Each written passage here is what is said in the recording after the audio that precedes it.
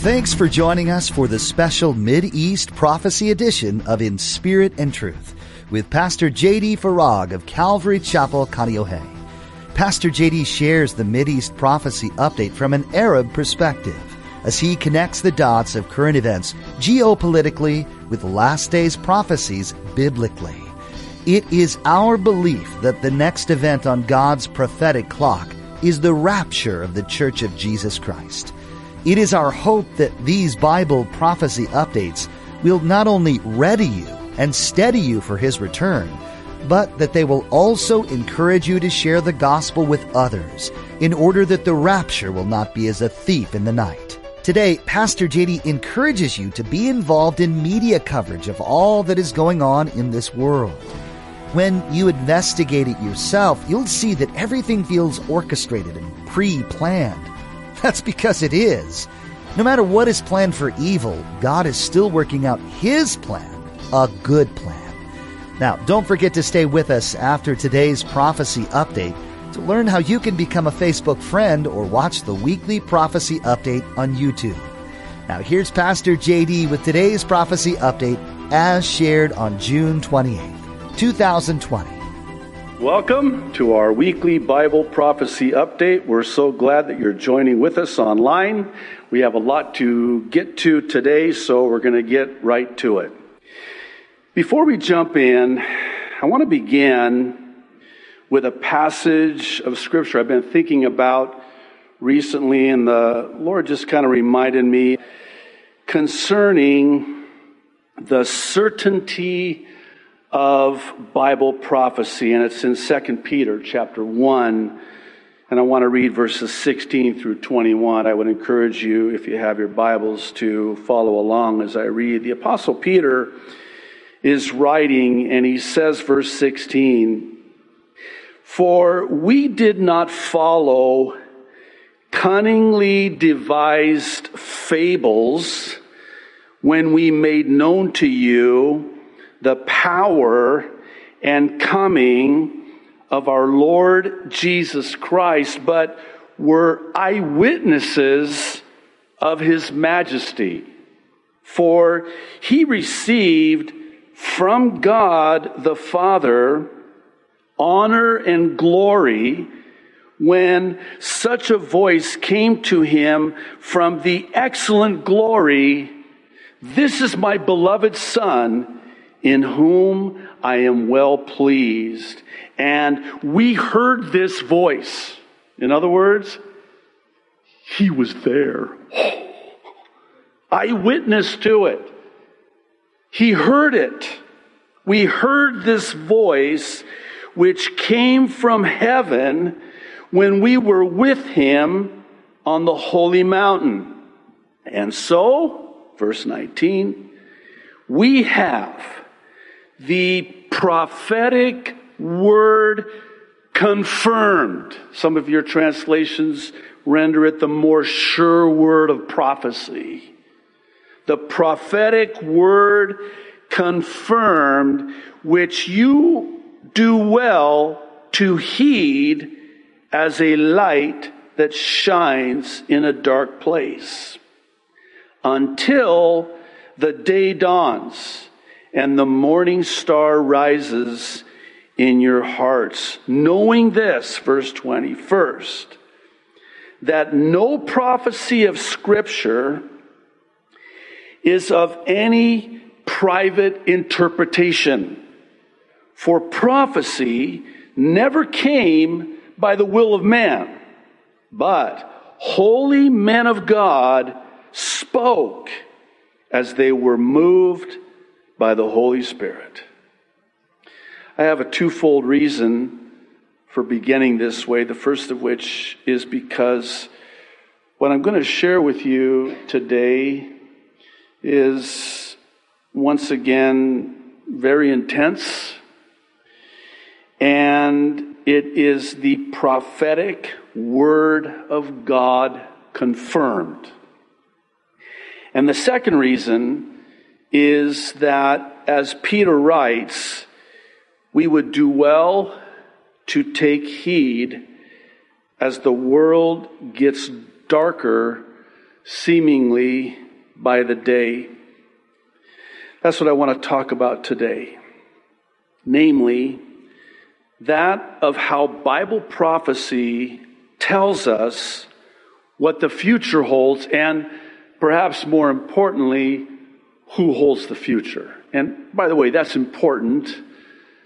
Hear me out. With everything that's going on, as crazy as it is, never think for a second that God is not in control. I'm going to take it a step further and say, on the authority of God's word and sovereignty, that nothing can happen unless God allows it to happen. He is allowing all of this to happen because in the end, it is for His glory. And He's allowing it, and He's in control of it. I would argue that said future is not as distant into the future as one might think. Rather, it seems to already be happening now. What I want to do is paint this picture of the future on the canvas of the present using the brush of the past, especially just since the beginning of this year of 2020. Oh my goodness. So what we're going to need to do is start by looking back in history to see how we got to where we're at presently and where we're heading in the not too distant future. Let's go back to January 10th, 1963, when Congressman Albert S. Herlong Jr. of Florida read a list of 45 communist goals into the Congressional Record of the United States of America, 1963. I won't read all 45 of them, but I will read the ones that are germane to our understanding of both why everything we're seeing is happening and where everything we're seeing is heading. Start with number 11. Listen to this. Promote the UN as the only hope for mankind. If its charter is rewritten, demand that it be set up as a one-world government with its own independent armed forces. Number 17. Get control of the schools. Use them as transmission belts for socialism and current communist propaganda. Soften the curriculum. Get control of teachers' associations. Put the party line in textbooks. Number 19. Use student riots to foment public protests against programs or organizations that are under communist attack. Number 22. Listen to this. Continue discrediting American culture by degrading all form of artistic expression. And then he says parenthetically, as he's reading this into Congress, to the Congressional Record, he says parenthetically this, 1963. An American communist cell was told to, quote, eliminate all good sculpture, statues from parks and buildings, substituting shapeless, awkward, and meaningless forms. Number 26. Present homosexuality, degeneracy, and promiscuity as normal, natural, and healthy. This is part of that stage we talked about a couple of weeks ago of demoralization, where you make the nation immoral. Number 27. This one caught my attention. You'll see why. Infiltrate the churches. Listen. And replace revealed religion with social religion, aka a social gospel. Discredit the Bible and emphasize the need for intellectual maturity, which does not need a religious crutch. It gets worse. Number 28. Eliminate prayer or any phase of religious expression in the schools on the grounds that it violates the principle of separation of church and state. And let me state that the separation of church and state was not to keep the church out of the state. It was to keep the state out of the church. I'm sorry, I told the Lord I wasn't going to do that. I just did it, so forgive me. Number 29. Discredit the American Constitution by calling it inadequate, old-fashioned, out of step with modern needs, a hindrance to cooperation between nations on a worldwide basis. I don't know if you've been hearing the narrative. It's all scripted, and they're all saying it exactly the same way. They're talking about how the Constitution is outdated. It doesn't apply to the world in which we're living today. Number 38. This might make the hair stand up on the back of your neck. That's not a problem for me anymore. Transfer some of the powers of arrest from the police to social agencies. Number 40. Discredit the family as an institution. Encourage promiscuity and easy divorce. Number 41. Emphasize the need to raise children away from the negative influence of parents. Attribute prejudices, mental blocks, and retarding of children to suppressive influence of parents. Number 42. Create the impression that violence and insurrection are legitimate aspects of the American tradition, that students and special interest groups should rise up and make a united force to solve economic, political, or social problems.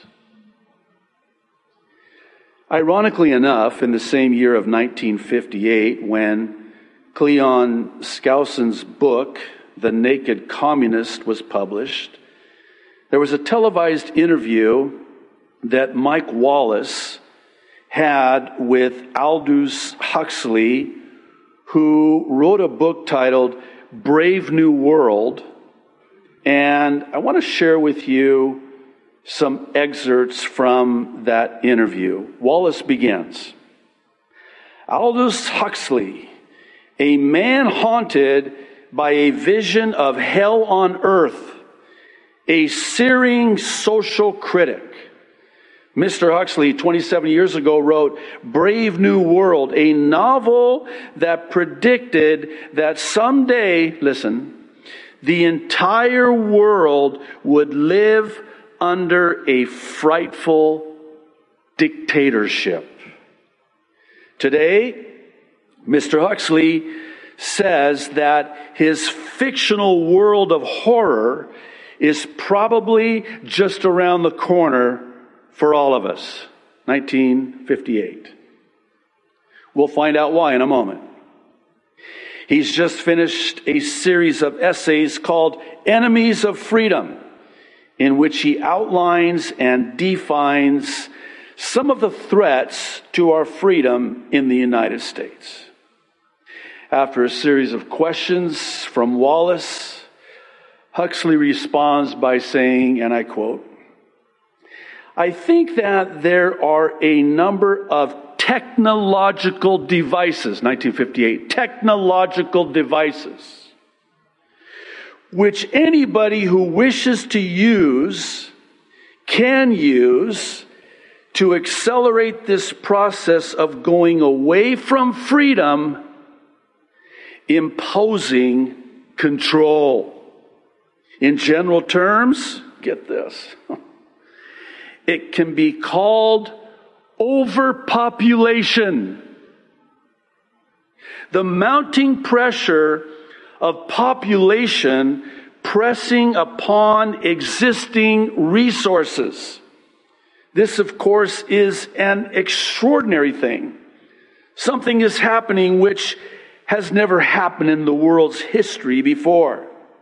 I mean, let's just take a simple fact that between the time of the birth of Christ and the landing of the Mayflower, and the population of the earth doubled. Today, the population of the earth is rising at such a rate that it will double in half a century. Economic position becomes more and more precarious. Obviously, the central government has to take over more and more responsibility for keeping the ship of state on an even keel. And then, of course, you're likely to get social unrest under such conditions.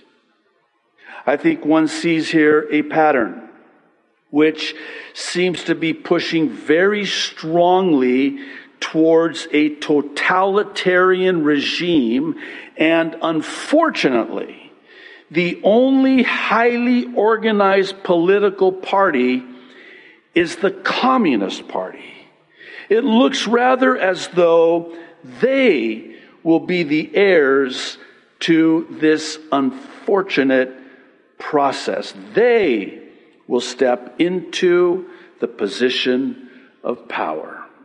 Wallace then asks, Mr. Huxley, in your new essays, you state that these various enemies of freedom are pushing us toward a real-life, brave new world, and you say that it's awaiting us just around the corner. First of all, can you detail for us what life in this brave new world, which you fear so much, might be like? Huxley replies, well, to start with, I think this kind of dictatorship of the future will be very unlike the dictatorships which we've been familiar with in the immediate past. Very interesting. And even take another book, Prophesying the Future, which was a very remarkable book, George Orwell's 1984. I heard somebody recently say this is COVID 1984. There, Huxley continues, he, speaking of Orwell, foresaw a dictatorship using entirely the methods of terror, and I'll add fear, to control. At the end of the interview, Wallace closes the program by saying, Aldous Huxley finds himself these days in a peculiar and disturbing position a quarter of a century after prophesying an authoritarian state in which people were reduced to ciphers. We need to go back even further to the mid-19th century when Karl Marx appropriated the concept of dialectic. This would come to be known as the Hegelian dialectic, which is a model of thesis, antithesis, synthesis, or problem, reaction, solution, if you prefer, which was then either rightly or in error attributed to and named after George Wilhelm Friedrich Hegel. Now, why do I mention this? Because if you peel back the curtain on everything that's happening in the world today, you'll find this model at play, and I'll explain. The pre-planned problem or crisis is created. The reaction ensues, which in turn leads to the pre-scripted final solution to that which was pre-planned and created in the first place. Problem, reaction, solution. Okay. It's with this understanding of history that we're now ready to reunite history with prophecy in the Bible concerning where all of this is going. In the interest of time, I'll need to proceed with the presupposition that you know the Bible foretells this with 100% accuracy in the books of Daniel, particularly, and also the book of Revelation. Namely, that of this aforementioned, and I'm using this wording for a reason, final solution, being the great reset, which we've talked about, of a new one world government, economy, and religion. Totalitarian, authoritarian control, which is the perfect environment for the Antichrist. I suppose we shouldn't be surprised by this Fox Business report on Thursday about how Al Gore, remember him? The UN Secretary General and others are now demanding a great reset of global capitalism. The end of the world is going to happen, and it might be closer than we think. There's much happening in the world around us that ties into the predictions made in the Bible. With the number of events occurring, though, it can be difficult to keep up with it all. Pastor J.D. Farag has taken it upon himself to help us out with that. Each week, Pastor J.D. takes an in-depth look at what Scripture has to say about the end times and then pairs them with the current events of the week. These Mid-East prophecy updates are available for free to you through our website, inspiritandtruthradio.com.